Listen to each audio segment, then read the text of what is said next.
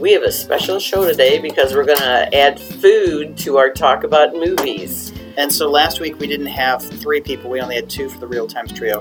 We're making it up this week by having 2 guests. So in the course of it all, it will all even out.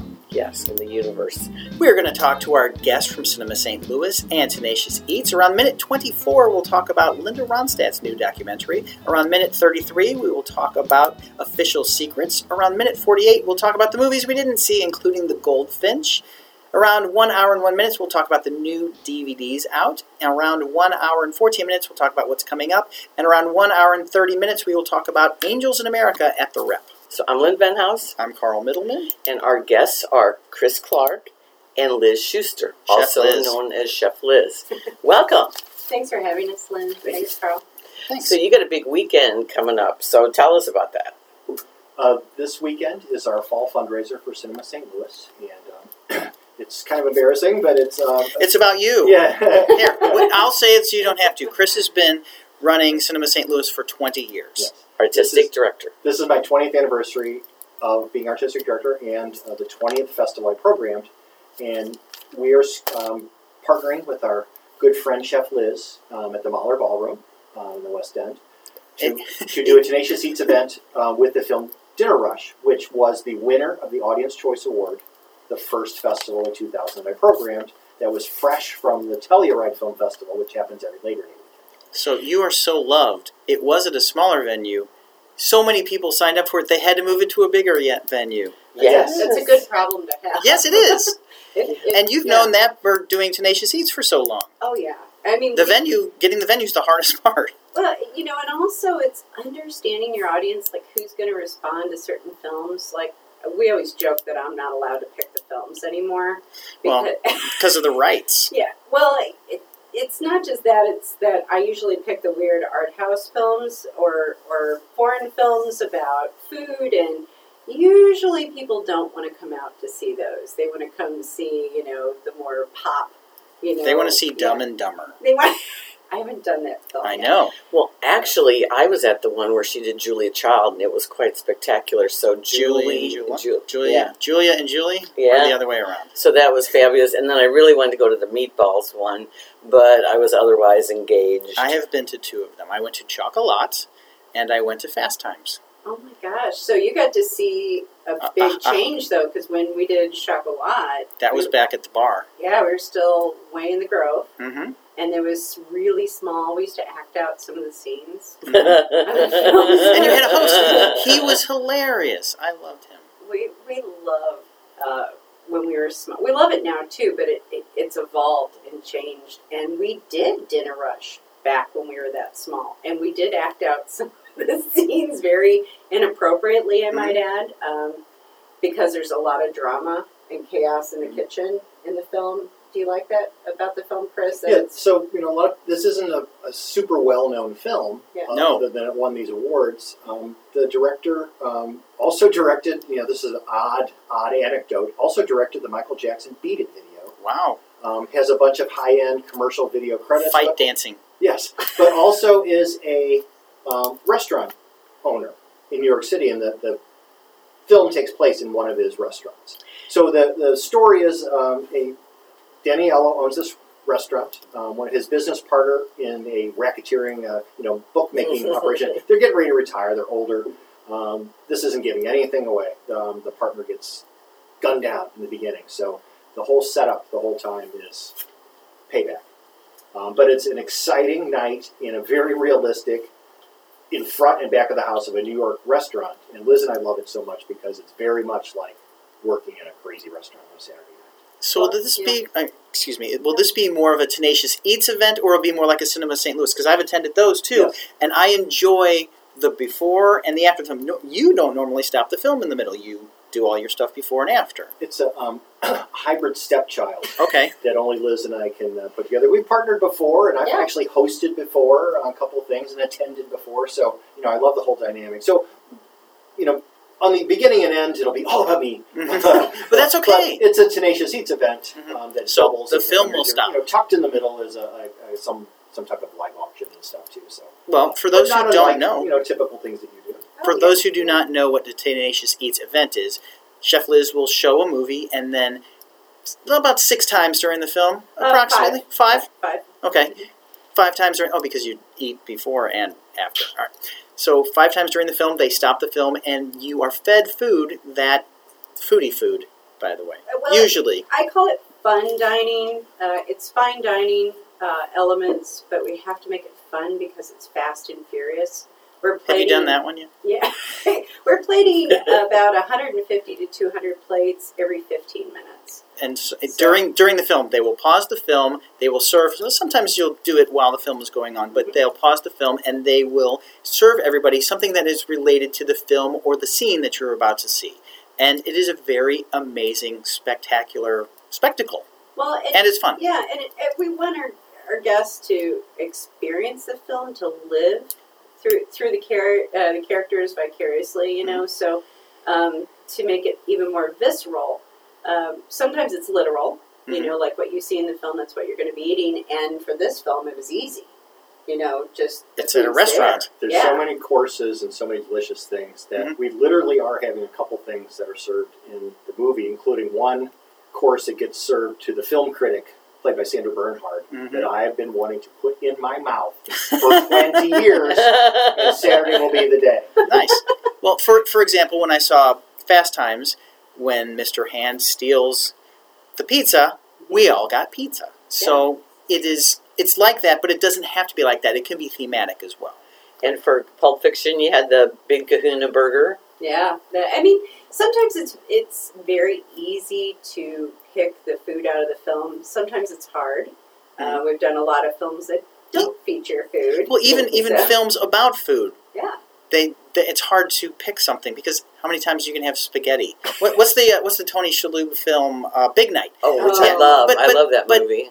They're at an Italian restaurant and they're mostly eating Italian food. How many ways can you do that? I think it's also like you pick the dishes that push the narrative forward. So when we did Big Night, Stanley Tucci also. Yeah, we had to do the timpano. We had to do the risotto because they were the opposite of the Americanized Italian restaurant down the street. And risotto's hard. You have to stir it for like 20 hours. It takes a little bit of love. But we wanted to stick to our main character's narrative, so we did their food instead of the spaghetti and meatballs and that kind of thing. But when we did Julie and Julia, I'm going to be honest, I can't stand the Julie narrative. Well, most people can't. But Amy Adams is still wonderful. She made me not like her. So she did a great job. Yeah, I couldn't get past her, you know, saying things like she didn't like eggs. I thought, why are you alive? Why are you still walking? You don't like eggs. But instead, we had one of our chefs who's 6'4", you know, cross-dressed as Julia Child the first time we did the film, and kind of choked me like I was Julie, going, how could you burn beef bourguignon? You know, smacking me a little. That's what I miss, acting out those scenes. What I learned about Julia Child this week, she was wrong in the 60s on The Gourmet Chef, that you should not wash raw chicken. It is bad to wash raw chicken. She told everybody, and so decades people have been washing raw chicken. You should not do that because it just splatters the E. coli and the salmonella all over the kitchen. It does. We've lived to tell the tale. We survived. So, Chris, besides the Fete for you, what is coming up next on Cinema St. Louis? So we are right in the middle of the eye of the hurricane, Hurricane Sliff, where we're making final selections for the film festival in November. So it's a short 2 months from now, and we have some big things on offer. We're just ready to cement a few more things down, and we're making invitations and ready to buy plane tickets and get the whole machine going. So, are you at liberty to say who's going to be feted this year? I am not at this time. We're still working out some details, but those will all be coming very soon. But we do have some big, juicy year-end films that were at Cannes and Venice and Telluride, and fresh stuff, fresh offerings. And a lot of the St. Louis film critics, at the St. Louis Film Festival, that's when we get to see some of the movies that are not going to play here in St. Louis until after our awards are finished. And so we have to. So thank you for allowing us to go. Last year, I'm sure you all noticed that it was a huge explosion in the number of big year-end titles that we had. We had over 20 studio, of that level of titles that in the past usually sometimes it's just 5 or 6, sometimes it's as many as 10 or 12, but 22, including new players, Netflix and Warner Brothers that were new to the table, and they're keen on working with us again. That's good. Yes. That's really good. So we will please you once again this year, I promise you. So it's November 7th through 17th. And a lot of the St. Louis film critics are judges on some of the Some panels. things that we give out every year, the Joe Pollack Narrative Feature Award and the Joe Williams Documentary Award.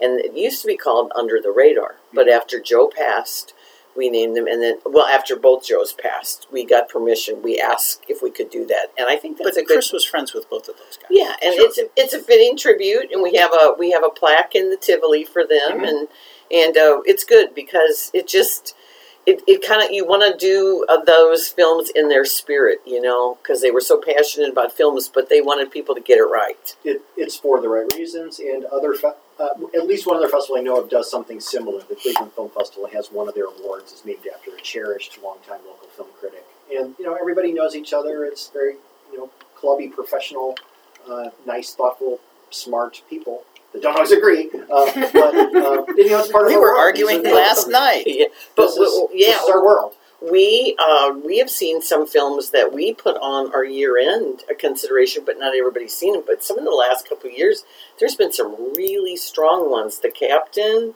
and then they're from different countries too. So for the best foreign film, and also you honor local people, which we got to see Destroyer, and some people got to interview Karen Kusama, the director from St. Louis, and so that's always really exciting when local people get honored. And you honored John Goodman last year. Yes, that was all in our first weekend, so that was that was all a blur, but very much fun. And he's been in so much this year. Oh yeah, I'm in awe of how much you get accomplished to pull all of this together. You need to see his board, and he let me see his board. That was kind of exciting. The board is full. Good. Now we just have to move the stickers around, so we're there. Well, for the St. Louis Filmmaker Showcase, it's all local talent. You either have had to grow up here, are from here, or you live here now. Just like if there's a college student at Webster who's from New York, they still get to do it. And this year you had a record number of films, so how many films did you have? 151 were submitted. Wow. The highest ever. Before that was like 120-something. And they all have some sort of St. Louis connection. Yes. Wow. So why do you think that is? Why do you think there's this explosion in local filmmaking? The St. Louis scene has just grown and grown and grown. All the filmmakers have, worked tirelessly with each other. After 20 years, I've watched, a couple, not generations, but a couple series of Webster and Lindenwood graduates who was freshmen, and then, I do their senior projects and then graduate. Then it's a whole new set. Starts over again. So I'm in third or fourth round of students already. But then those, the ones that rise above, to keep working, sometimes move to LA or Chicago, but they all wind up coming back here to do something, including Cody Stokes, whose film, The Ghost Who Walks, is going to be part of the New Filmmakers Forum this year and premiered locally at the Showcase. It was in a couple other national festivals. So that's one big, huge highlight. Don't you think, Chris, it might be accessibility to equipment and the whole process? Yeah. Because I went to film school. Yes. I graduated from Columbia in Chicago with a degree in film direction. When we were working on our student film projects, it was actually cutting the film. Yes. It wasn't digital. Yeah, it wasn't digital. Video toaster was the newest thing. Sure, I remember that. Yeah, that was clunky thing. Yeah, that was, to us, that was really impressive. So do you think that the technology has advanced so much that it's more readily available? It's a double-edged sword with a happy ending. Film was expensive, terribly pollutive. You'd scratch it once, it's ruined. There are so many reasons why it was prohibitive. But with digital technologies that have changed rapidly in 20 years, now that you can, don't mean you should, but you can make a very good-looking film with a phone now.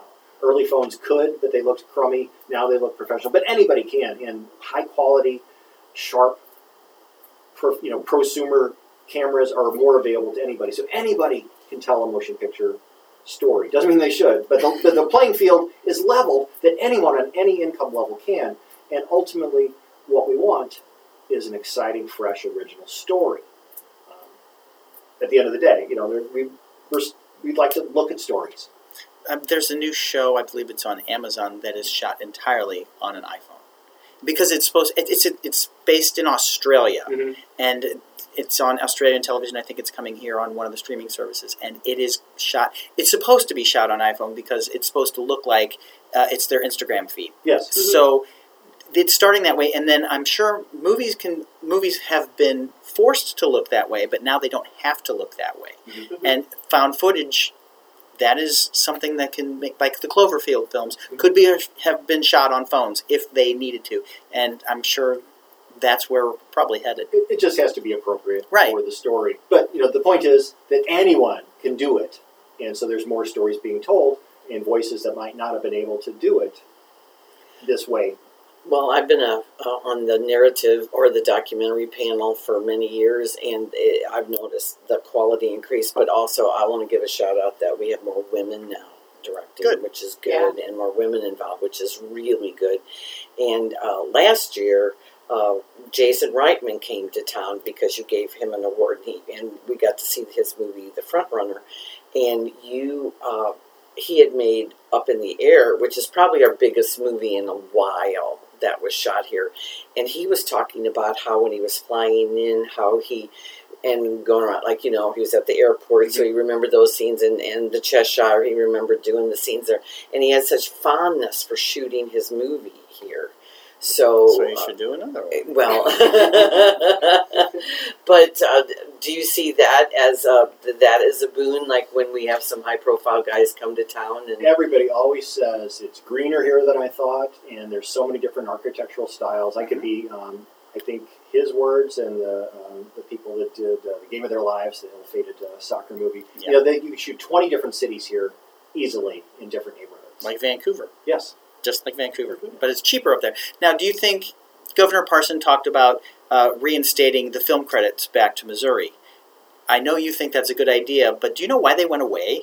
Because that was Governor Nixon. There was a glut of tax credits for everything and object and group, Mhm. and there were just too many. And depends on how it's handled. It can ultimately hurt at some point to all the multipliers and all this fancy voodoo accounting they term.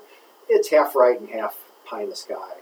But the cap was so low here, it could only track like a handful of things or one it big didn't thing really- would snap that- it all. That's And another thing, it was didn't the work. Heard of it. Other Midwestern states, Nebraska I think is one. There was tomfoolery behind the scenes, and people were doing illegal things and paybacks and stuff, so their whole program got glutted. Yeah, but they got an Oscar-nominated Yeah, film out sure. of that. Louisiana, theirs has been underwritten for a long time by the oil and gas industry. So Mhm. there's an endless pot of money there. So they put a lot of things there. Florida's has changed, and that's affected, now they can tell that it's affecting their economy. So I think they're talking about bringing it, when the cap ended, when it ended, it was $3.5 million. I think they're talking about bringing like as high as 13, Wow. which isn't as high as really it could or should be, but it will bring in, a handful of more films. We'd love that. that's right. And the Kirkwood film's going to be shot this fall, Yes. so we got that going. And then there's also other politics going on, like people not wanting to shoot in South Carolina, and Georgia getting a lot of pushback, and especially that's going to affect a lot of things, because you see the Georgia peach at the end of a lot of so films, many movies. Yep. but we're not going to talk about politics. Let's talk about films, shall we? Yeah. Yes, we'll get on Yes, to new ones, but I wanted to ask Liz, what do you have cooking after this? Well, after this, what we usually do is, before we Take a really break. jump into, I would love to, but it's not going to happen.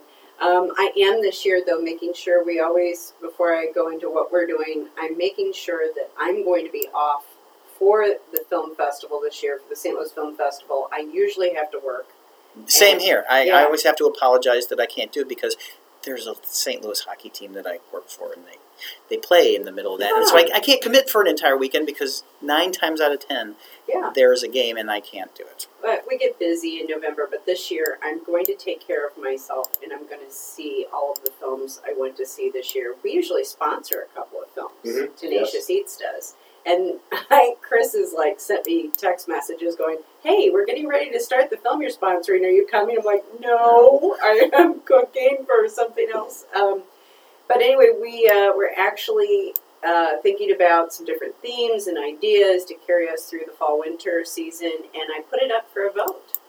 for people on social media. We have some Oh. people who've been pushing for the same movies every year. Like we get the big push for Die Hard for Christmas. Oh, that's so good. And so, I could see Carl. Twinkies. Like, ooh, yeah. You'd have to do a Twinkie scene. Well, that would be a great dessert, right? Mhm. I mean, we But could it's in the do- middle of the film. The Long Kiss Goodnight is the only Christmas movie. I love the Long Kiss Goodnight. Well, I'm a fan of The Ref, and they do have those food scenes. Yes. I don't know if we could make everybody wear the candle wreaths on their heads. I don't know. I think that'd be quite fun, and do the weird, bizarre food that she makes. You know, and So Which- what's the next one? I don't know yet. Okay. We haven't decided. We actually have an offer to go to a certain stadium, northeast, to do an event there, just for their box suites. I can't name it yet because we're not done with contracts, but Northeast United States or Northeast Missouri? not northeast United States. Okay. So, and I'm afraid some Cardinal fans will get mad at me if I say what stadium it is. So. Okay, I can figure it out. So right now we're in talks. I've been there. Yeah, we're talks about what baseball film to show. Well, Fever Yeah. Pitch would probably be the best one. Fever Pitch would be great. Yes, so you know what team I'm talking Yeah, about. yeah. You Well, You made it Fever kind Pitch of would obvious. not be good because it They doesn't wanna- have a good St. Louis ending. No, it doesn't. It's after No. the 2004 World Series. Right. I've even heard of a few films that may or may not star Jimmy Stewart. And I said, that's a great film and it's a classic, but the films, the way we do it, it needs momentum to move forward. Mm-hmm. And it's really hard to do a Tenacious Eats event for a sad film that Right. has Yes. a bittersweet Yes. ending. I know. I You know. also know what you're talking about. So, But Yeah. you don't want people crying into their desserts. That would be sad. before we move on, one last question: how are you going with Disney to get Empire Strikes Back? Oh man, That is her dream You film. should That not is- have asked that question. we sir. were talking about that earlier. We actually licensed it, and then when it was, we didn't know When that it was still going- Fox. Yeah, and we didn't know that it was going to be purchased. Mm. So we had to tell. We had one gentleman, and bless his heart, I felt his pain because he was so upset that he had already bought tickets when they yanked the licensing, and we had already paid for it. He was so set on Empire, and That was your dream film for a long yeah, time. I don't know if we can get it now because there was a while that there was a moratorium on it for a few months, and I don't even know what that was about. We've had people wanting to do Harry Potter films. There was a moratorium on that for a year because of the new Fantastic Beasts that came out. So you're screwed for 3 more Yeah. movies. No Harry Potter, no Star Wars. So it's just been, trying to find out what I do before I put things up for a vote on social media is I check out. You see if you can clear them, First. because before then you don't need something to win that you can never do. We had that happen with Star Wars, and we had that happen with the original Superman. Mhm. We were going to show it in April. The Richard Donner, 78. Yeah, the Christopher Reeve. Christopher Reeve. bless his heart. So we were going to do that, and we started selling tickets because I paid for the licensing, and then they yanked it because there was a new one coming out in June. That was quite a while ago, several years ago. But I try to be very careful about that, so maybe someday we could get that. And I've made promises to so many people I know. I know Ann Pollock and I were talking. One of my favorite culinary films is Who's Killing the Great Chefs of Europe. Mm-hmm. And it might just be Ann and I sitting in a room and me just cooking for the two of us at this point because I don't think anybody else remembers that But it's the movie. spectacle. It's not about. It's only half about the film. It's about the food. That's it. We try to make sure that if the power goes out and we have to act out all of the scenes or read the screenplay, that the food will stand on its own and it makes sense. That's another challenge is not just picking food out of the film. I have to make sure that the progression makes sense as far as a menu is concerned. It can't be too far all over the place. There has to be a general narrative that it follows. So And the food as well. yeah, Not ju- not- the food has to. The menu Right. has to have a narrative. It has to flow. So when's the cutoff for your tickets for Saturday night? When do you have to have a count for the food? This afternoon. Okay. So well, as you're hearing this, it's already too late. Nope, well, it's we'll not. have it. Couple We'll more have it hours. up. Yeah, we'll have it up. Okay. You'll have it up. I'll this have it up afternoon. this afternoon. Yes, we did early this week because we have things going. Well, and on. I will talk about that near the end. Yeah. So, as long as we're talking about George Lucas and Star Wars, we might as well move on to our new release, Linda Ronstadt, The Sound of My Voice. And spoiler alert, he is not mentioned. It is so weird that it's a whole documentary about the life of Linda Ronstadt. It does not mention her dalliance with George Lucas at all. Well, she was engaged for 5 years. They had a ring. So it wasn't just a little down. But also, it's also she was the first, after he was divorced, and she was nominated for an Oscar for Star Wars. Marcia Lucas and George broke up. He started dating Linda Ronstadt, who she was dating Jerry Brown. She was dating J.D. Souther. She dated a lot of famous people, and George Lucas was also on that list. And the other thing that is not in this movie, her kids. After she broke up with George, she adopted 2 kids. And they don't mention that at all. They mentioned her nephew and they mentioned her uncle at the very end of the film. And you forget how big of a star Linda Ronstadt was in the mid-1970s. I had a Linda Ronstadt poster in my bedroom as a child. Was she on roller skates? Was it the Back in the USA album cover? No, it was a different one. It was the Praying Hands one. Okay. One of those. And one of my sisters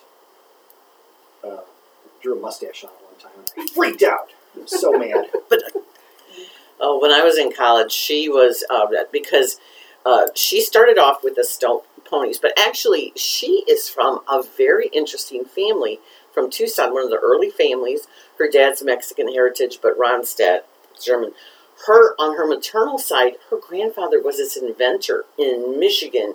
He invented the early version of the toaster. yes. They don't talk about that either. He had like 700 patents. So her mother was really good in math and physics, and University of Arizona was good for that.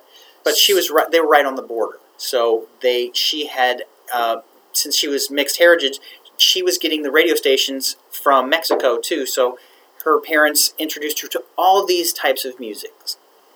Now, when I worked at the radio station, I had an argument one time with Radio Rich Dalton. And he and I were talking, I said, I have a little less respect for people that don't write their own music. And I started saying, like, Joe Cocker, and I said, Elvis. And then he's like, what about Frank Sinatra? What about all these crooners of the old days? And I said, all right, you have me there. But it's that Linda Ronstadt falls into that category because 99.9% of all the songs that she sang, she did not write. They were other people's songs. And Linda Ronstadt, it's just the voice. Her voice is so beautiful, and people that had their songs performed by her said, oh, Linda's is much better. Don Henley is in the movie and recorded stuff from Glenn Frey saying that if it wasn't for her version of Desperado, the Eagles would have not been as huge as they were. No, so it goes through her early career, which is really fascinating because Don Henley was her drummer, and Glenn Frey and J.D. Souther lived together as roommates, and their teenage neighbor was Jackson Browne. Mm-hmm. So obviously there was a mingling of kindred spirits there in music. Linda was in this band, Stone Ponies, and her first hit was the Michael Nesmith from the Monkees, because the Monkees the network, NBC, would not let them write their own stuff until much like season 3. And so Mike Nesmith had this song, and Linda Ronstadt sang it. And that was her claim to fame. And then she got this manager who said, ditch the other people. And she had relatives in her band, too, so she had to do that. And they say, hey, Stone Ponies went on without Linda, but we weren't as good. And they weren't. One of my favorite drive-in films of all time is FM. Yes. Oh, yes. She does Desperado in that too. Yes. And that is like so never shown. Sky Radio. Never show. And that was like right after I got out of college. And Jackson Browne's in that too. And radio, TV. So I was like, these people are so like in real life. But remember, the main thing about FM was they were boycotting because the Army wanted to buy advertising. Yes. And in 1979, after the Vietnam War, I mean, that's even 5 years after we're out of Vietnam, the Army buying ads on a rock radio station was a taboo. People would not understand that today. I imagine if someone watching FM for the first time go, take the money. Yeah. And so they did a major concert, and Steely Dan's FM is in the big the very first scene where the morning DJ is trying to get to work and evading the cops. It's a great scene. And, it's just a good movie. They're, like 60 seconds late, but, he said, that was a bit of silence for this. And they go, Sally Brennan, I think, is one of the DJs. Yes. Oh, yeah. I love that film so much. It is. I'm so glad you mentioned that. Yeah. So in the beginning, when it starts off, you forget, and I mean, I had all her albums when we still had albums. But the greatest hits, the blue and the red were there was the blue one and then the red one with just her face in a circle. That's all you needed. She sold out arenas before any other woman did. You forget all that, but the beginning, it's so music laden, and then they have really good talking heads, and then she decided to branch out. She worked with Dolly Parton and Emmylou Harris, who had become a friend, and the females of that era, Bonnie Raitt and Emmylou, they talk about the male-dominated industry and how it was with the woman, and Linda broke all these barriers. She really was a pioneer. Well, different drum made Mike Nesmith a lot of money. Yeah. Well, Mike Nesmith came from money. His mother invented liquid paper. Yeah. I mean, he was my favorite monkey, just saying. Because he was the brainy one. I liked his tube. And, yes, his hat. And so you find out all about Linda's early career, and then they talk about Jerry Brown a little bit, very little bit, but she didn't get involved in politics, but then when Dolly Parton was here a couple years ago, it was the same night that Harry Potter and the Cursed Child came out, because after we went to go see Dolly, we went to a bookstore to get it at midnight. Dolly did a trio song, and she said, hey, I talked to Emmylou the other day, and I also talked to Linda. Linda misses you all, and she's doing better. But she didn't say anything else. But just Dolly bringing her up, she just wanted people to remember Linda Ronstadt, because she has been retired for 7 years. Her last concert was 2009, and she officially 10 years. But she officially retired 2011. Okay. So she's 73 now. And she's younger than Mick Jagger, so, right? But she has Parkinson's. Yeah. And so you hear she's doing her own voiceover for most of this movie, and they don't show her until the last, let's say, 7 minutes of the film. And so you hear her voice, and you hear her, she sounds like a 73-year-old woman who's reliving her past. And she tells a great story.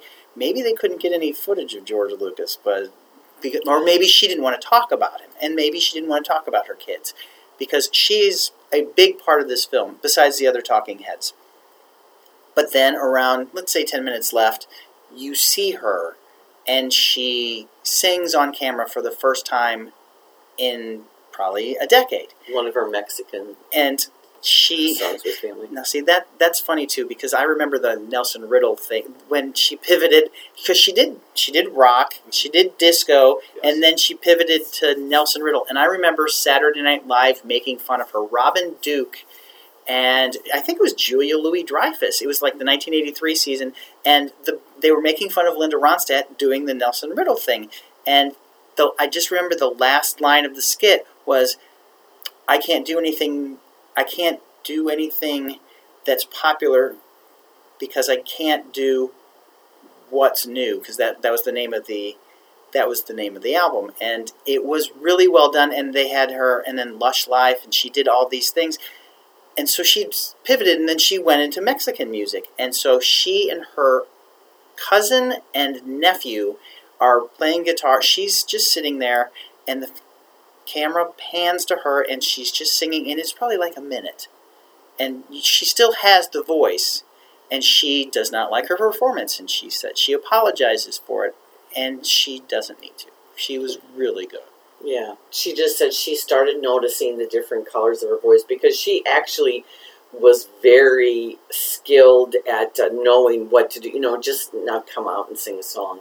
I mean, she really put a lot of effort into performance. Well, yeah, when she did Tumbling Dice, she met Mick Jagger backstage, and he said, you need to do one of our songs because you have a beautiful voice.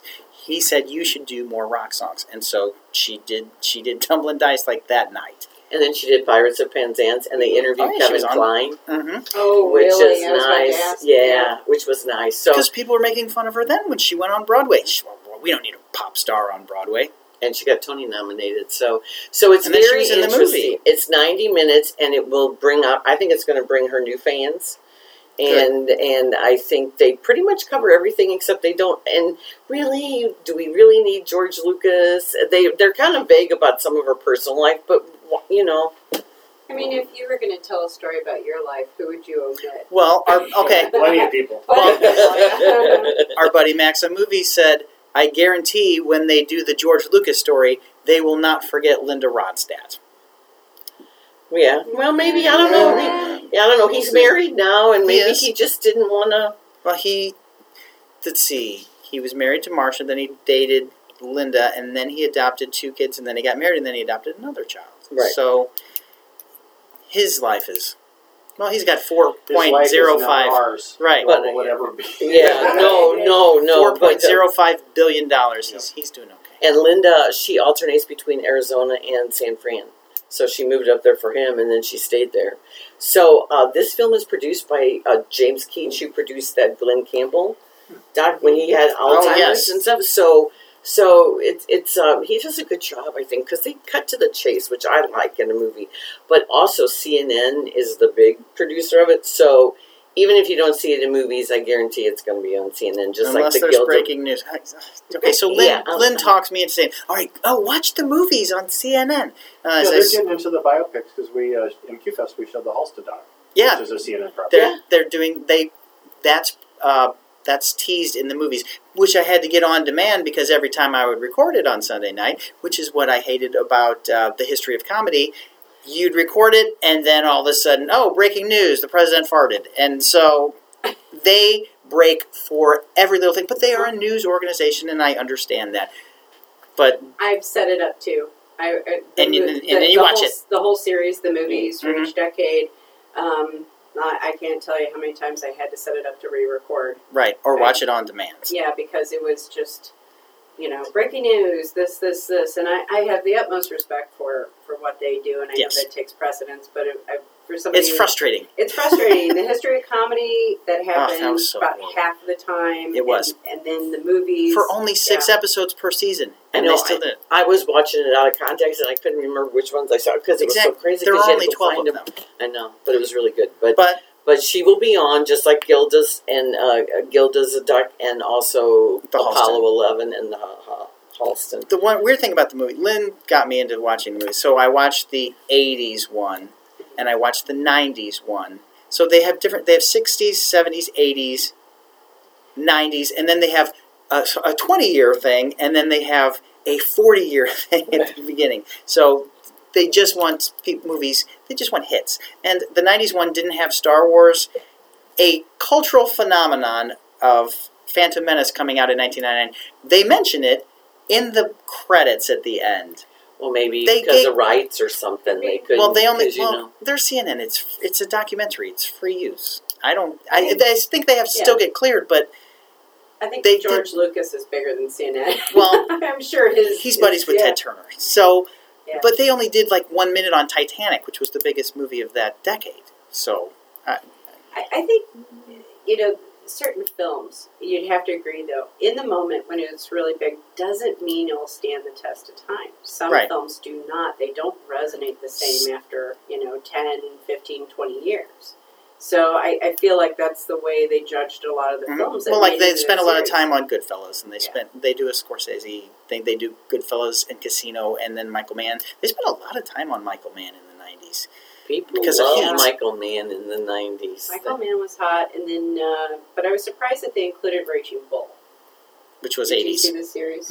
No. For the 80s, yeah, I was pretty excited. I was like, oh yeah, this is going to be Best Picture. Because that was the first film that, Oh no, it didn't win Best Picture. Because Ordinary People beat it. And I still like Ordinary People. I'm going to stand up for it, but I know everybody derides it because Raging Bull didn't win. Yeah, but Mary Tyler Moore should have won for Ordinary People, and she did not. You don't like Ordinary People? I love it. And that's why I always defend it, because people go, oh, Ordinary People beat out Raging Bull. But Ordinary People's a really good movie, and Timothy Hutton is very good in that movie. And when you read that book, if you read the book, it's a very good transfer of book to movie, Well, and it still holds up. All that family trouble, people are still having all that family trouble like that. speaking of real life events, let's move on to the next movie, Official Secrets, which is a movie that wants to be a lot of things. It wants to be it wants to be The Post. It wants to be All the President's Men. It wants to be Edward Snowden. It wants to be a lot of things, but it is based in Britain, and it is so. I don't know how much Americans are going to get into it. It's talky. It's very British. Keira Knightley stars as a lowly spy. She becomes a whistleblower. She's a desk clerk, doing. She speaks Mandarin or Cantonese. She speaks Chinese, and her job is to translate. Is it Chinese or Russian? She speaks multiple languages, and she just listens. She sits there on a headphone all day and transcribes, and she's a spy. But she's a desk. She's not a Jason Bourne spy. She is Melissa McCarthy in Spy at the beginning of the movie. She is a desk jockey, and her job is to just transcribe things. This is taking place in around 2003, 2004. Weapons of mass destruction. So the Remember United that? States, the NSA, and the CIA asked the British government to get dirt on some of the members of the UN Security Council so they can use it to blackmail them to voting for war. I remember this. And she made a copy of a copy of a copy of an email that was sent out. So they don't even have the original one. And she gives it to a person who is anti-war, but the anti-war person gives it to The Guardian, which is a very right-leaning newspaper, but they still have journalistic integrity. And Matt Smith plays the reporter who wants to run with this story. Well, actually, it's The Observer. Oh, that the they Observer. give it to. I'm sorry. And That's right. They wanted it to go to they wanted it to go to The Guardian first, but The Guardian just passed on it. And so they give it to the Observer. Just like the Pentagon Papers. Yes. Exactly. Yeah. That's why a lot of people are saying this is just like the Post. But the Post the Post had Meryl Streep in it. And Well, Kira's fine. I think she's fine, but it is very she's married to A Muslim. and which so complicates things. and then the editor at the newspaper says, and then Matt Smith's trying to play, but he's a Sunni, not a Shia. And then they make a Sonny and Cher joke because back in 2004, you didn't know Sunnis or Shias. You didn't know any of those. But Reese Ifans, no, actually, I went to find out how to pronounce it today because I've been saying Ivans the whole time. So Reese Ifans plays the outraged old school. He's based in the United States. He's in yeah, Washington D.C. Yeah, and oh man, once I saw him, I was like, I'm set. And then Matt Smith from Doctor Who fame is the reporter that finally says we're going to do this story. And Matthew Good is in the film, and also Ray Fiennes is in the film. He plays her lawyer.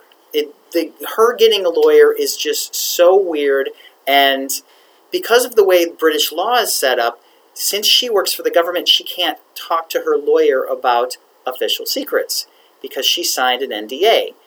And so because of her NDA, she can't have a lawyer, but this, it's a thing, take it to judicial... they wear the wigs and everything. Well, no, I'm saying that this lawyer, this operation is kind of like a project, and they seek out...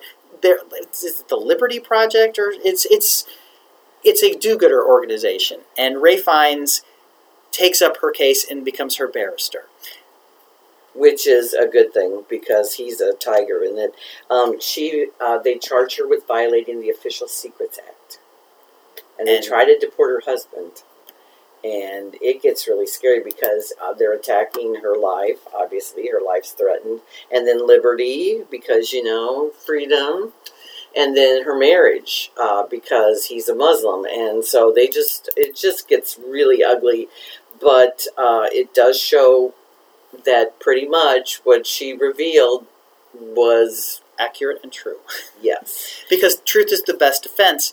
And so, does it matter if you give away the ending? Because first of all, Well, it's a British story, but it's also a news story that actually happened. It's history. And it's also from a book. So they start to subpoena all these government documents, and the government documents would support her claim, and the government doesn't want to admit that they were going to do this, so they drop everything. And so after all this, because she can't get a job, she can't do anything, it's basically then she's going to have to become a ward of the state. But they drop everything, and they want to keep like all these charges on her permanent file and just make her a persona non grata. But the government does not want any of that hassle. So they don't really say they have the crawls they have the types at the end, and you see what's going on. And you see the real person. Her name is Catherine Gunn. Doesn't look like Keira Knightley at all. No. And you also it brings to mind the whole Bush thing on the boat with the weapons of mass destruction. Mission accomplished. Yeah, so that brings up some unpleasant memories for the U.S. and for Tony Blair's England. Now, did you like it? I thought the performances were strong, except you have two great actors in Matt Smith and Ralph Fiennes. They don't share a scene together. They do on the phone, and so they're talking. They weren't talking on the phone. They filmed them separately. So you have these two great British actors who I'm sure a lot of people in England would like to see have a scene together. It's a phone scene. It's a fake scene. It's a manufactured scene. But Keira Knightley is probably in about 85% of all scenes, and she's beautiful, and she's a good actress. Yeah. So it's a good film. I don't think it's a great film. Gavin Hood is the director, and he directed Eye in the Sky, which I thought was really good with Helen Mirren. I love it. And it was about the drones. Mm-hmm. And so that was more exciting. This is not, as Carl alluded to, any kind of Bourne movie. This is all talky computer stuff. Yeah. Gavin Hood came to SLIFT one year with Soapseed, Oh. which ultimately won Best Foreign Filmmaker. As it should have. Wow. It's well done. Yes. But this is something that's going to be watched in classrooms probably over in England. I don't think over here. Yes, we were the catalyst, but we weren't the antagonist or protagonist in this movie. Younger people will watch it because Doctor Who's in it. Yeah, Matt Smith he's really good in this He is. film. He plays a guy named Martin Bright at the Observer. Hopefully better than he was as Robert Mapplethorpe. Well, That was a miss. now his character has a complicated backstory that they don't get into at all. He had some. He was like the Jewish editor for the newspaper and got into some problems. But that's the real life guy. That's not Matt Smith. And so what he did well in real life is depicted in the film, not his pre and post official secrets. And it shows the old school newspaper, like the editor comes out screaming, like, "Give me 500 words," and Reese Evans is going, "It's not a 500 words. It's a 4,000 word story." So it's just kind of that, and then you realize how old it really is because, it's just It's 15 years old. Yeah. So, but they all have computers at their desk, but they have giant monitors, really deep monitors, and they don't have like the flat screens. And she's putting things in to copy. Oh, she has a floppy disk.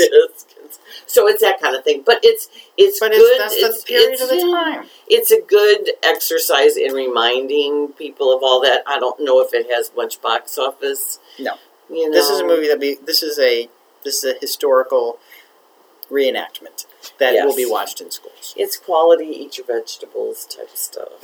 But it's British, so if it gets nominated, it's because it's British. But I think there's so many things that it's just going to bypass it, And plus, we got a lot going on with the breaking news every day. Try teaching media to kids when you start off with a lesson plan and you have these things to talk about, and then there's a tweet the night before that makes everything negated. And then it's just you look at the news in the morning and plan your and then you look at it at 2:00 right before class, and you're like, okay, you got to throw all that out. Well, talking about things that are negated, we didn't see The Goldfinch. We did not. And Chris, you read the book. I like the book very much, yeah. And I was looking forward to it. Do you think that it is this one of the unfilmable movies or unfilmable books? I was curious about what they were going to do because a lot of it is, thoughts in people's heads. There's certain actions that take place, but it's all mostly in the main character, the Ansel Elgort's character's head about his early childhood and his relationship with everybody. Is that Finn Wolfhard? Is he the young version or is he the friend? Oaks Fagley from Pete's Dragon is the young one. Okay, so Finn is his friend, and obviously the Russian, the wild and crazy friend. Yeah, I like that character. So the book is 748 pages. Well, that's unfilmable. And they made it into a 2-hour and 29-minute movie. And it was at the Toronto Film Festival, and it more than one critic has said it is the worst film of the year. So bland and boring. That's why they didn't screen it for us, because they want people like Chris that are fans of the book to go see it without any critics saying, this is awful. No, I shan't. Don't. Well, you probably got a lot of movies to watch. But Nicole Kidman's in it. I heard a criticism that it's very miscast, but I wouldn't know because I didn't read the book. So I think Elgort was miscast, but he's hot and popular. And he's got glasses. Kidman works as the mom, and who plays his mentor in the furniture shop? Is it Jeffrey Wright? Yes, that's a good casting. So parts of it were great. Elgort's just a little bit too young, rugged, too handsome. No, he's got the glasses on, so he looks smarter. The age is right. The age is right. Yeah. Sarah Paulson, who does she play? I do not know because we didn't see it. Yeah, and I know. She plays his sort of semi-adoptive family. The matriarch is she the semi-adoptive family. Okay, the Upper East Side people. The mother of the mom he falls in love with. Yes. Okay. Because I know there's some love story in there, but he stole a painting. Stop it. Well, the great Dennis O'Hare is in it, so I thought, well, Dennis O'Hare's in it. And he's very well cast for that. I know what character that is, the arch nemesis. Okay. So... Well, some things are unfilmable. Well, not all. Some things, but I think also it changes so much when the medium changes. You can't, I've gone into, we were talking about films earlier that we love the book, but it didn't, we didn't think it was cast well. It's because when you've already cast somebody in your mind when you read the book. Mm-hmm. So, of course, it doesn't make sense when you see the same character on screen, and I think a lot is lost, so maybe you don't want people who love the book to see the film. Well, we were talking Harry Potter. There is only one Harry Potter film that improves on the book, and that's the second one, because the second book is just a rehash of the first book, because she didn't know what she was doing, didn't think there would be 7 books in the series. And so sometimes, most of the time, the book is going to be better because it's already in your head, and it's different media. And so... The list is endless there. Exactly. Yeah, well, in recent years, I think David Fincher did the best job with Gone Girl's book. Mm-hmm. I thought it was perfectly cast. Except there is the moment in Gone Girl when you find out what's been going on. When you turn that page and when I saw the movie, I said, "How are they going to do this?" And they don't. Yeah. They don't, and so there can be a big disconnect sometimes. If you haven't read the book, it doesn't matter. But if you do, then you're mad. Right. It really clouds the experience. Well, like as we were arguing yesterday, Max, Dan Buffa, and Lynn and I were arguing about It Chapter 2. And the more I think about it, the more I dislike it. Because what they did to Mike, even though what they brought Mike... In the book, Mike is sidelined because he's attacked by the guy, and so he's in the hospital for the end. And I like the fact that they bring him back in, but then the way they defeat him is like bringing him down to nothing, because they say he strives and is empowered by fear. But then in the beginning of the movie, there's the little girl with the blotch on her face. She doesn't fear Pennywise at all, and he dispatches her rather quickly. It doesn't make... I don't like it when films are inconsistent, which is why Dan and I argued about Avengers Endgame so much, because it is inconsistent. They make up stuff for the narrative. I think Tim Curry will always be Pennywise. I thought that Tim Curry was closer in my mind to what Pennywise looked like. But Skarsgård's so good as Pennywise. He is terrifying. I think he's more terrifying. The voice of Tim Curry creeped you out. But they weren't showing him as much. That was also 30 years ago, right. And it was on television. Yes. Right. This production of it has been plagued. It's been going off and on for like 10 years, and I'm glad they finally did. I'm a huge Stephen King fan. This is Summer of Stephen King 2. Right.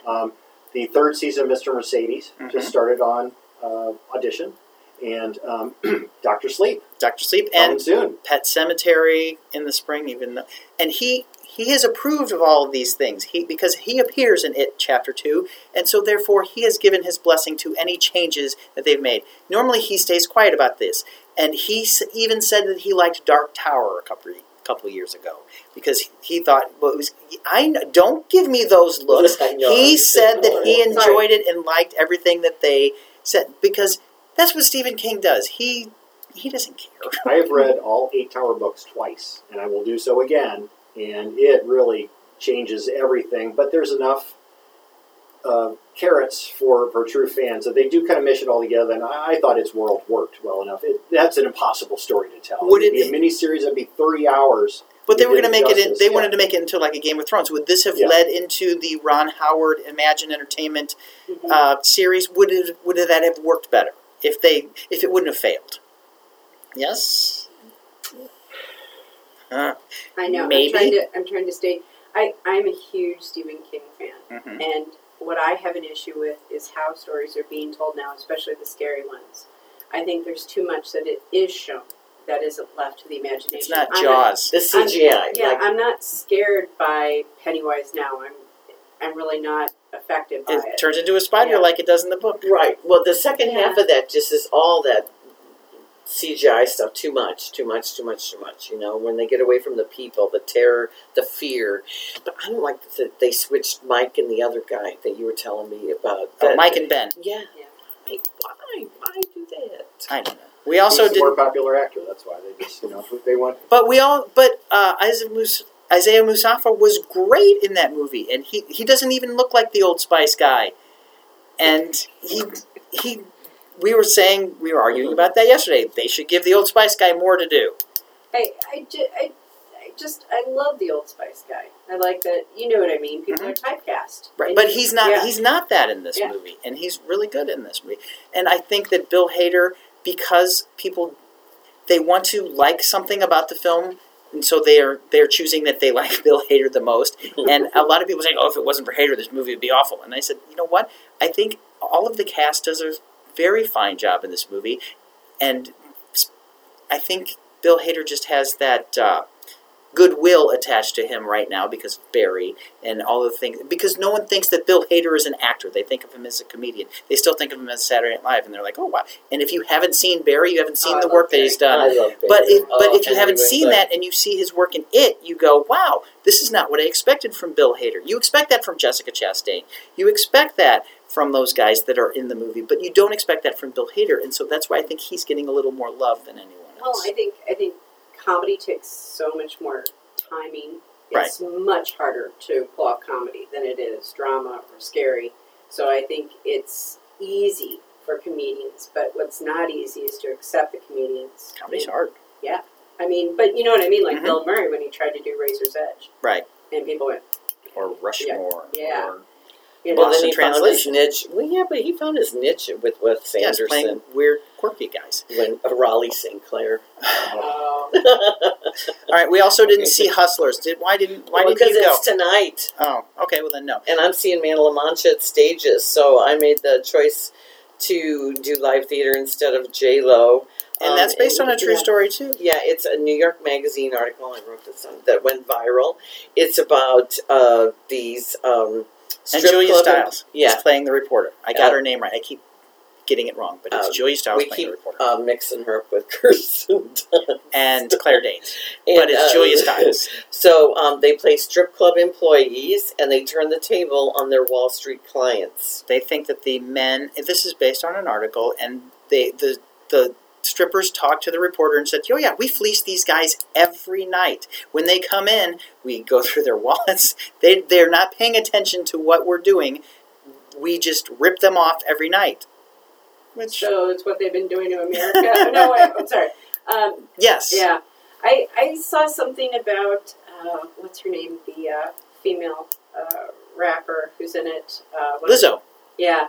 No, it wasn't her. It was Aquafina? Cardi B. Oh, She- Cardi B. Yeah, Yes, Cardi B Cardi is B. in it. She was saying that she had been injured or something before, so she couldn't quite pull off the pole dancing. that Because she was a required. She was a former stripper. Yeah, and she was saying she wasn't up to her normal par and all this, and I'm like, you know, I don't feel sorry for anyone who would, you know, go to that kind of business. So Well, she was working at Home Depot across the street, and they said, you don't have to get naked, but if you'd make twice as much money, and she lived in a poor part of New York City, and she needed the money, so she went across the street. No, I mean like the Wall Street workers. Oh. I'm not talking about the strippers. Yeah. Oh, God, You're okay with the strippers. I'm okay with the strippers. Yeah, no, I have. Yeah. I don't judge people for what they do because if you got to make a living, you got to make a living. Her interview on Howard Stern is very revealing. She told all about her early life, and she was very candid about everything. She's like, I needed money. I was a stripper. I didn't have to get naked. And then she told the story, and then someone said, hey, because she would be singing at the clubs, and someone said, you should record. And now she does. And now she's an actress, and she's Cardi B. All right, what is Aquarella? Well, they had a last-minute screening a couple weeks ago. It was just thrown together like in a day. And it's a documentary, but it's supposed to be very visionary. It's by a Russian guy, and it's all about water. Aqua. I think it's a Barbarella watermelon. I was about to ask. Did you see I it? like that. I'm going to pretend that I didn't say that's exactly what it's about. No, I have no idea what it is. Okay, well, that sounds really like maybe it is. But it's supposed to be very visual. It's about, they go from a Russian lake, and then they have Venezuela's Angel Falls, and then they go to Hurricane Irma, and they have all the terror of water, but all the beauty of water. Is this at the Science Center? This sounds like No. something they'd show. Yes, it Yeah, does. no, it's a documentary, and it's a Sony Pictures Classics. Oh, Oh. So we have, So that means we might get it. So it's an 89-minute. Water and ice are shown around the world in all its many powerful forms. And then they said so then I was reading a couple of reviews, and they said the beauty of Mother Nature, and then the movie is a technical achievement. Okay. Well, So there we go. But it made me want to see it, and I'm sorry I Where's missed playing? it. It's not, or it's No, it is. It just started. See, So is they it can't show it to us unless it's playing somewhere. And you have to be able to see it at a theater that it is playing. So it's probably Tivoli, probably Plaza Or Plaza Fountain. Yeah, yeah. All right, so let's talk about DVDs really quickly. Big ones are, well, they have something for everyone this week. You can either see Aladdin with Will Smith, or you can see John Wick 3. But I would Parabellum. recommend skipping Aladdin because it's pretty bad. See the original Aladdin. We talked about this ad infinitum the last time. It's just. Well, no, Like, Will you can't Smith. hide anything, can no, you? no. Will Smith is terrible, and he's got that ponytail. He's not terrible. He's just trying to do. It's a Robin Williams imitation, and you're not Robin Williams. The thing about Robin Williams, as I said, go back and listen to the time we talked about this. But the Robin Williams, they recorded him first. Normally, it's the other way around. They recorded Robin Williams first, and then they did the animation to what Robin Williams was ad-libbing. This is Will Smith, and it's not just Will Smith as a genie because they changed that. Will Smith just doing Robin Williams. And I did like one thing about Aladdin. They changed the second wish because I always had a problem with the second wish in the cartoon. And, well, Will Smith is a cartoon too because he's CGI. But not in this part because he's actually walking around. So there are things to like about Aladdin. I am just sorry that this will be the Aladdin that some kids will see first. that was very PC of you. Well done. Thank you. Yeah. Yeah, the animated one is much better, and you could probably say that. But no, there are issues with, and I've had them since the early '90s about the original Aladdin, and this does it corrects them, but the original is better. Well, they have a female empowerment song. That's the only new song. Midway, and that's the new song that'll be wanting to Bless you. bless you. It's so many That was allergies very nice off right mic. Thank so many allergies right now. But so there's some issue with that. People thought it was like tacked in. Just go watch John Wick 3 Parabellum. I saw John Wick 3. And? And visually it was stunning. Yes. It was... I think 2 is better. I like 2 a little bit better. Because they did the same thing Yeah. with the House of Mirrors. Yeah. They had already done that in 2. And it leads right in. At least with 1 and 2, you thought, okay, this is it. Especially 1. And then 2 is like, okay, they could do a third one. This one leads directly into 4. I mean, the last... I don't want to give anything away as a spoiler. No, but you're fine. The whole, the whole reflective scene at Mhm. the end and seeing through walls and the graphics that are painted on the glass, Mhm. the computerized graphics. I mean, visually, I was just in awe. Or the one fight scene where they're in that looks like a warehouse. Mhm. It's real absent of light and very beautiful, like antique pieces that they're just smashing. And visually, I was taken aback by how gorgeous it was, because I know what kind of film I was going to go see. It's John Wick. But you know what I mean? It was like I was having a hard time paying attention to the choreographed fights, which I love, because it was so beautiful. And Halle Berry is dancing on screen with her dogs. I- And the dogs are great. The dogs are great in this movie. I love the dogs. They were, and now I have one shepherd, so now I feel like I need 2, so I can walk around. So you can walk with it. around. And you can hide your weapons in them. Yeah, I was a big fan of John Wick 1 because you felt for him, Mhm. when his dog dies. I Yes. mean, really going to kill a puppy. Mhm. To me, I just gave it away, didn't I? Don't let... Everyone knows that John It's part of Wick... the universe. It's part of the universe. But, you know what I mean? For me, though, that whole underworld and how things work, I felt like 2 is describing all of it to us. Right. You know what I mean? But I don't know if I wanted to see all of that. I'm kind of one of those people Angelica like... Houston. Yeah, I want to see the suggestion of, Mhm. and not like Well, everything each written one out gets for me. further into that world. They are creating a universe. The commercials, I must admit, I think I've seen most of 1. I didn't see 2. But these are movies I would be interested in if I ever find time. Right. But I must admit the commercials for 3 have been very appealing for something you see randomly on TV. They've really, got my interest. Well, if you saw most of 1, you've seen... Yeah, so I know the world, so I know Right. I'd enjoy it. But, I like the commercial. Is my Right. contribution to this conversation. But that's fine. I appreciate the mystery, though, of who he worked for. I just What's feel his real name? Yeah, and I feel like sometimes that's what I get disappointed in film and the writing is explaining everything. There's so much more character development in the absence of explanation, I think.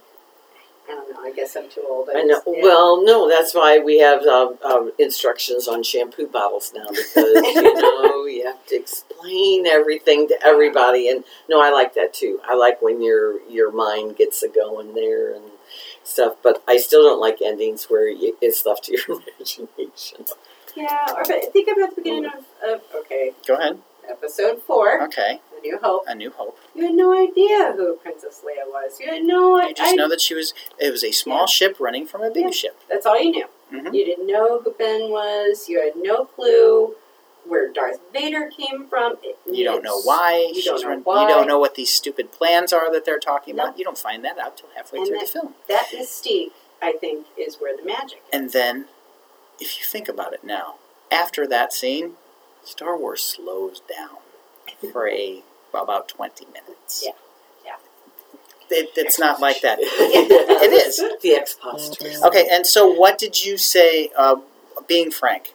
Okay, being frank, that's the Jim Gaffigan one that they sent me the old password so I could watch it. But it is him. He's got one of those teenage boys that he's trying to reprimand and make examples and ground.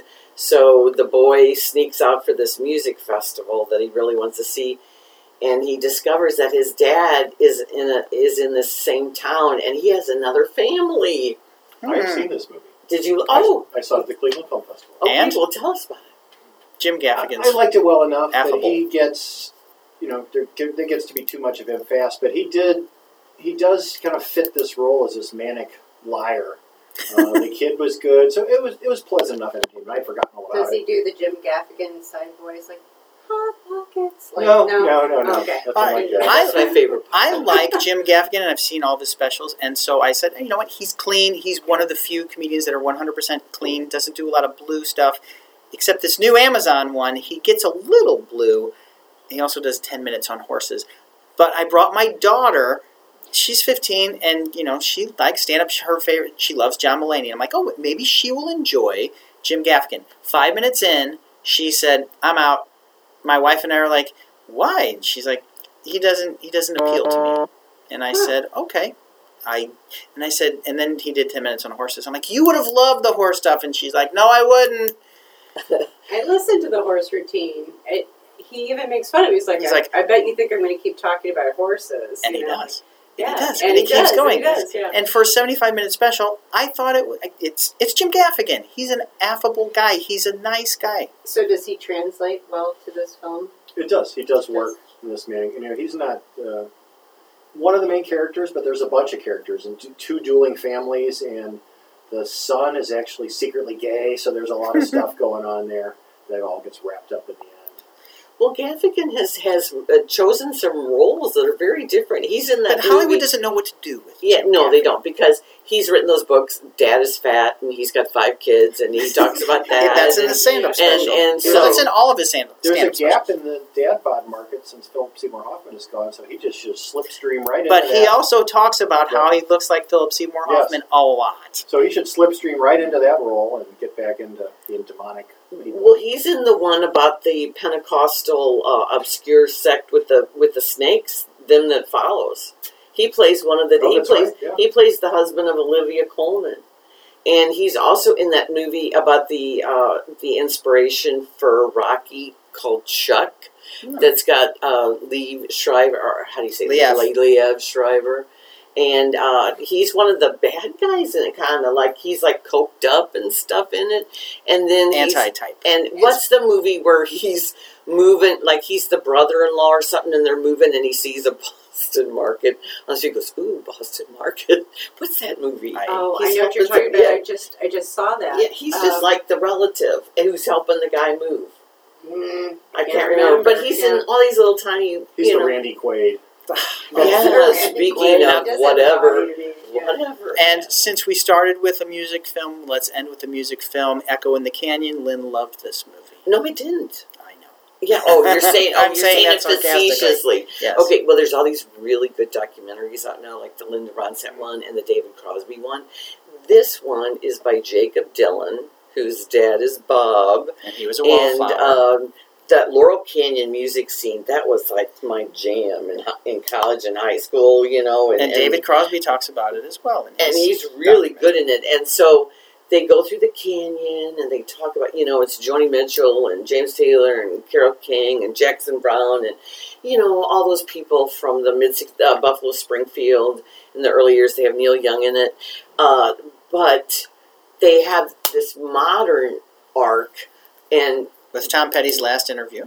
yeah, but Beck, who I love, is in it, and Jacob Dylan, and then 2 women, I forget their names. But anyway, they're music people now.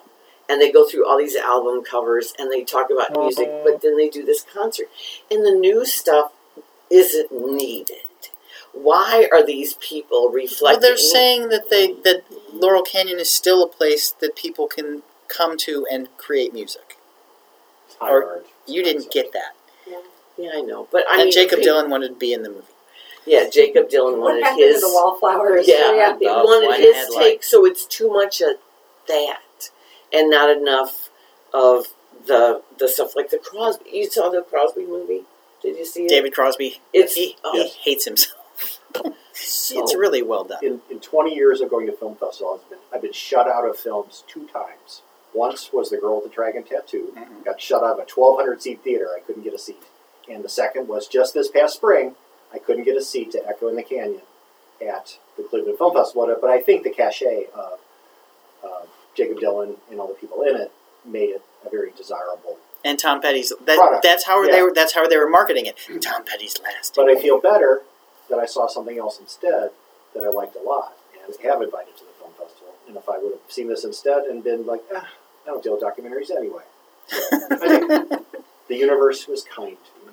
Yeah, it's just, I was so looking forward to it. And that's another thing Ron talks about, meeting your expectations. This does not do that. All right, Yeah. quickly before we head out, the big movie news this week, Apple TV's coming out. $4.99 a month. And they're going to do...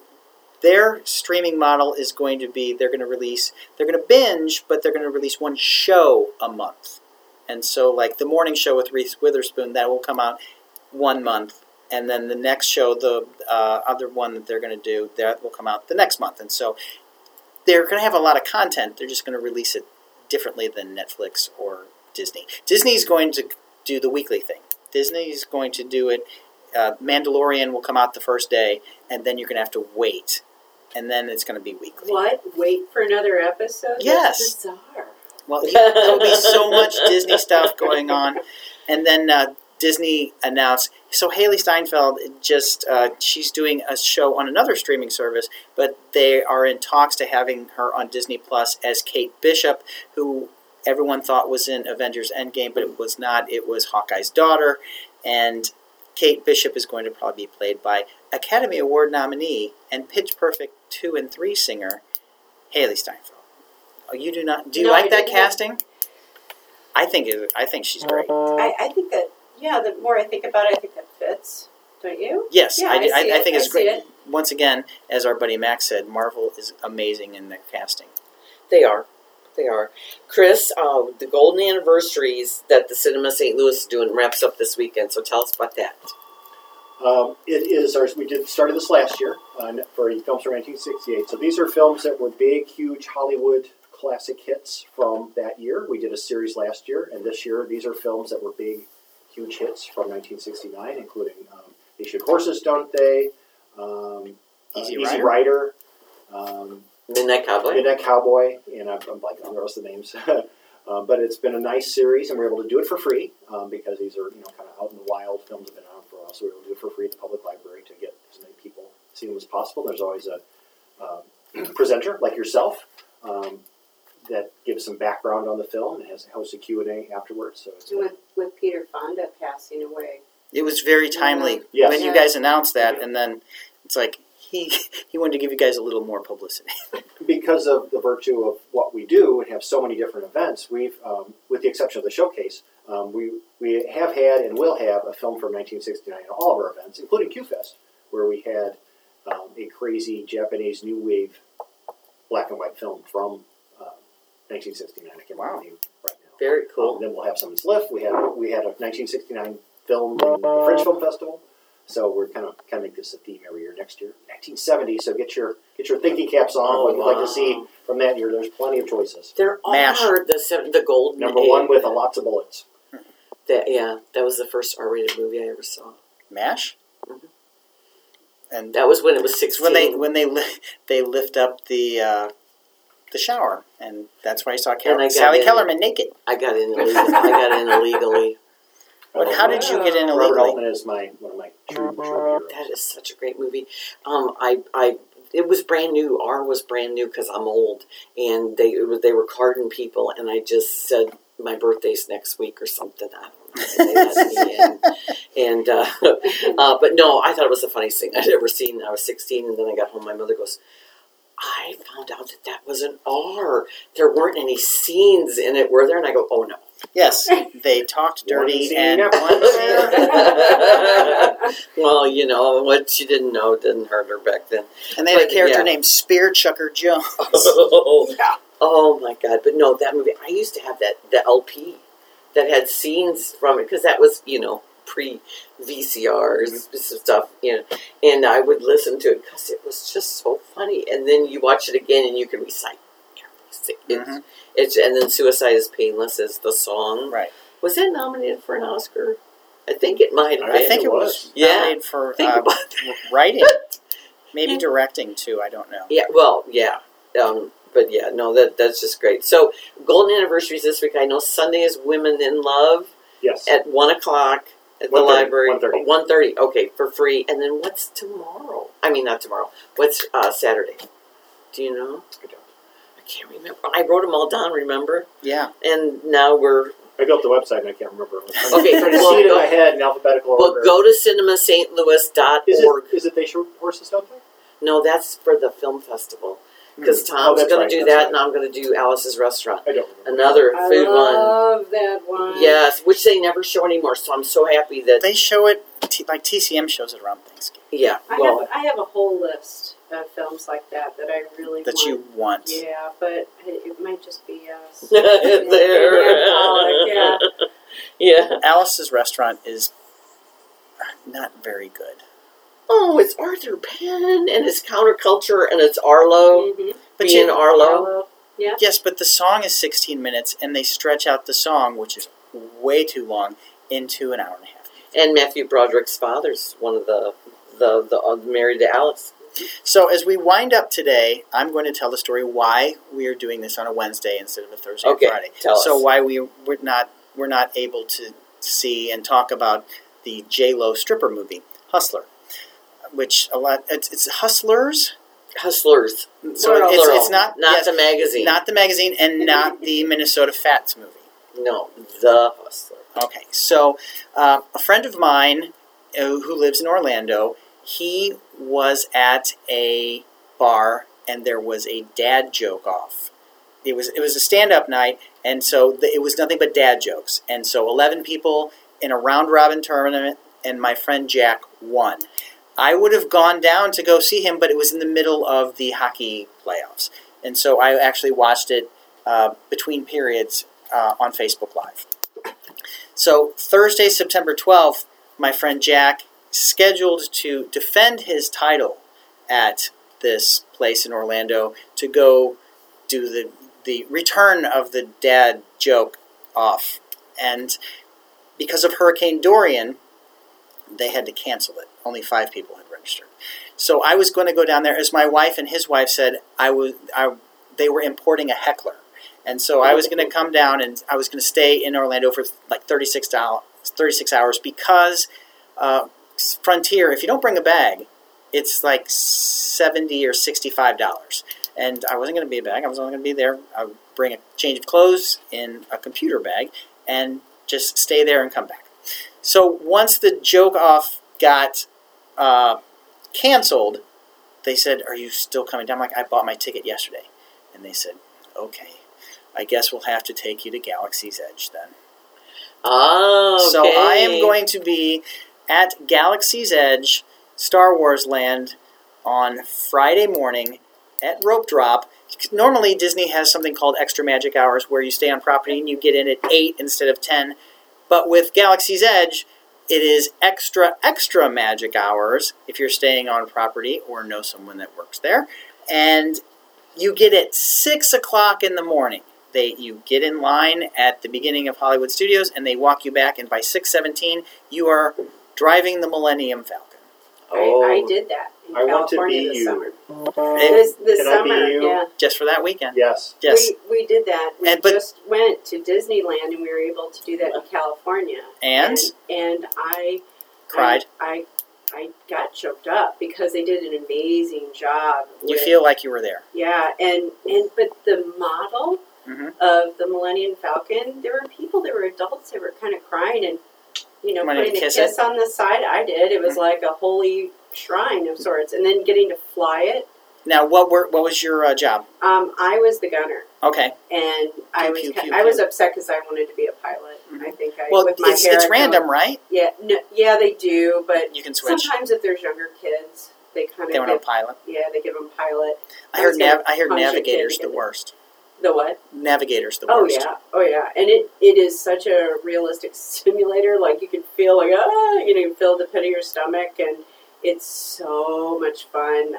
I was ready to rough around kids to get Go again. Yeah, to go I again. believe my flight doesn't leave until 5 o'clock. So, because of the early extra, we think we're going to be able to ride it 2 or 3 times. Oh, you have to. You have to. But try that's the it. only ride there. Rise of the Resistance doesn't start till December 5th. And it's a very convincing area when you go in. Mhm. They've done a really great job, at least in California, about concealing anything that might look like, a drink. That's what Walt wanted. Yeah, and soda stand. And it's Ula's Cafe. Oh man, and the lighting at night is complete. It looks so much different at night than during the day. During the day, I was like, "Oh, this looks great," but at night, wow. Technically, I will be there at 6 o'clock in the morning before the sun is up, so I will have the twilight of that, and that is why we're doing this on Wednesday. It's going to be fun. I would say that's a good reason. It is a good reason, and I think I met that guy. I think you introduced me to him at one of the I brought Pixar ones. Yeah. I brought him to like Toy Story 3. Yeah, I took the Disney people to a Disney movie. They're like, we never get to do this, but I think wasn't it the airplanes one, the one that was the planes. Fire and Rescue. No, the one that Planes, the spin-off of Cars. Yeah. Well, there are 2 planes, and the second one is actually a lot better than the first one. The first one is not good at all. The second one's much better. Yeah, very interesting guy. Well, that is very cool that you have friends that let you do stuff like that.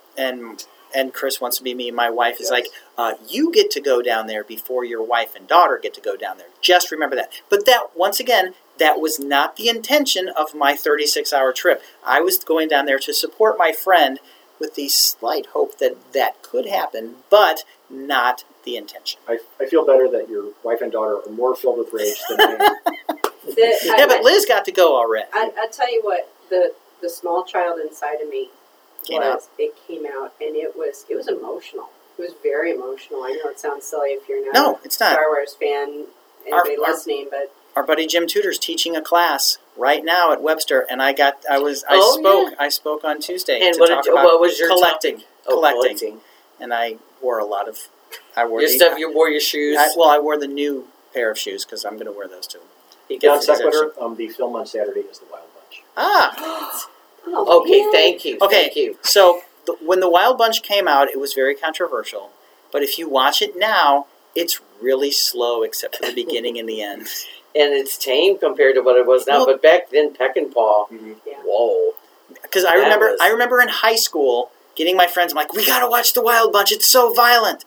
And then like an hour into it, you said this was going to be violent. It's a period piece of a period piece, because it's Old West, but then it's 1960s violence. For the 80s kids, it was not violent enough, especially when like you're getting Predators and Rambos and all that stuff. Speaking of Rambo, I don't think they're going to show us the new one. Last Blood. Yeah, I don't think they're showing us that. Well, there are 3 of them. There are 4 of them. It's First Blood, and then Rambo First Blood Part 2, and then Rambo 3, and then the next one's just called Rambo, and then this one is Rambo Last Blood. Rambo waiting in line at the VA. Rambo, oh, sorry. No? I couldn't, the first one I really liked. But the second one's when it blew up, right? Yeah. I have never seen any of them. What? Because I was 15 when it came out, so I never got. But all my friends had it on VHS. My mom's like, "You're not watching that." And then I went on date. I went on dates with girls rather than watching trailers and stuff. You've seen over time. You've virtually seen it. Well, I do know. I do know the story. Yeah. Through osmosis, I have learned the story and I've heard the speech that he. It's a great speech that he gives about how when he came back he got spat on. And there are 4 writers on the first one, and Sylvester Stallone is one of them. And he is capable of delivering a good screenplay. It's a mashup of Rocky and Predator. And there you go. That's all you need to know. All right. I went to see Bobcat years Bobcat Goldthwait? Yeah, I love Bob. Mm-hmm. And he was making... Shakes the Clown. I love Shakes the Clown. Bobcat is my spirit animal. But Bobcat was making fun of Rambo. And you're like, when his commanding officer goes, okay, we're sending you in. He goes, but I won't have any guns or, artillery. He's like, well, we're sending you, you're got to go. And he's like, oh, but I won't have anything. He goes, look, it's all in your mind. It's a power in the mind. He goes, wait a minute, we're sending you in unarmed. I laughed so hard. I love Bobcat. Because then he was talking about how Sylvester Stallone was teaching girls volleyball, during the Vietnam conflict. Right. So he goes, something about it, I just want him to get mad at me and punch me so that every day I could walk out to the mailbox get my check. Let's catch up on some Flintstones. I love that. But anyway, so All right. I digress. Let's talk about Tenacious Eats on socials. Where can they find you? They can find us on Facebook, Instagram, Twitter. Your Facebook page is really well done. Thank you. Thank you. We try to make it action-packed. Tenacious. You just have to learn how to spell tenacious. I have to spell it all the time. Well, not you. I'm talking about the people listening. Oh, yeah. Our fans call themselves Teats fans. Nice. And they've even made Teats. T-shirts. Teats. I have special T-shirts because of our Teats fans that have fried eggs on the front. Oh, Yeah, you're two Queen fried Teats. eggs. Queen Teats. Nobody messes with my Teats. We are not ruled by FCC. You can say, Just FYI. no, she's, Yeah. it's better to be coy. And Chris, Cinema St. Louis on socials. We have different events have different things. Mhm. Usually Cinema STL, STL Film Fest, all over Facebook, Instagram, Sliff. Yeah. But Cinema St. Louis has, the main website has links to everything. Yes, sure. And you're a man about town, so you're at quite a few functions, right? Yes, this weekend will be interesting, and then the following weekend, I told Liz earlier, I'm going to my 40th high school reunion. Wow. So very And busy so time. since At you're the one of busiest the- time of year. So yeah, we're you're in one of the St. Louis. SLU. You're one of the SLU film mafia guys. Yes, St. Louis University High School. indeed. I'm one Jesuits. Of those guys. Mhm. That's right. That's helped shape my mind. Yes, well, we're big fans of some of those people. So The Gun Boys. and also Ken Pappas. Well, the late George Hickenlooper, Yes, Brian Holfeld. Yes. The list goes on. Chris Clark, right. Sean Gunn. Yes, and didn't you swim for the school? I swam and played water polo. Yeah, there you go. We were state champions. I was at a birthday party yesterday for a 16-year-old who is on the St. Louis University High School Junior Billiken swim team right now. Excellent. It all so comes the full circle. tradition, yeah, it all comes down. Okay, so Lynn Venhouse, I also do theater, but you can find me in the Times newspapers, Webster Kirkwood Times, South County Times, and West End Word, and those are for reviews. And then now I'm doing some features for them. And then I'm on KTRS every Thursday night with Jay and Ray, and then we're here every Once a week. And then I have all my little side gigs, but I just want to end with one thing. Mm-hmm. It is worth the time and the money to go to the Rep to see Angels in America. Okay. Part 1 is running now. Part 2 starts Friday. Perestroika. They have this heavyweight cast, but the technology that they have employed for this is incredible. And they have Barrett Foya and Ben Cherry, two very well-known actors. Barrett's on NCIS, Los Angeles. LA, and Ben Cherry, and they are fantastic. And how is Meredith Baxter? She's good, but that part, the mom part. Is that the Meryl Streep part? Yeah, that's the Meryl Streep part. And she's Ethel Rosenberg, the ghost of, and she plays a couple of things.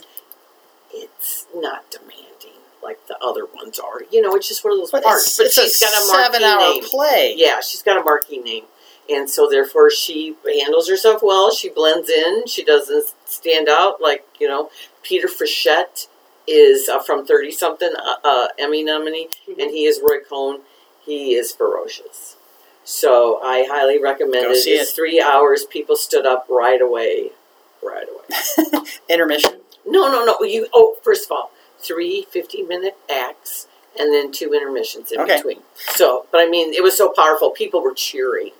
Well, my name is Carl Middleman. You can find me on Twitter and Instagram @_Carl the Intern. You can also hear me on the Entercom family of radio stations, KMOX, KFTK, Y98. Yeah, you won't hear me on KZK or Now, but I'm in the studio playing your favorite hits when I'm in there.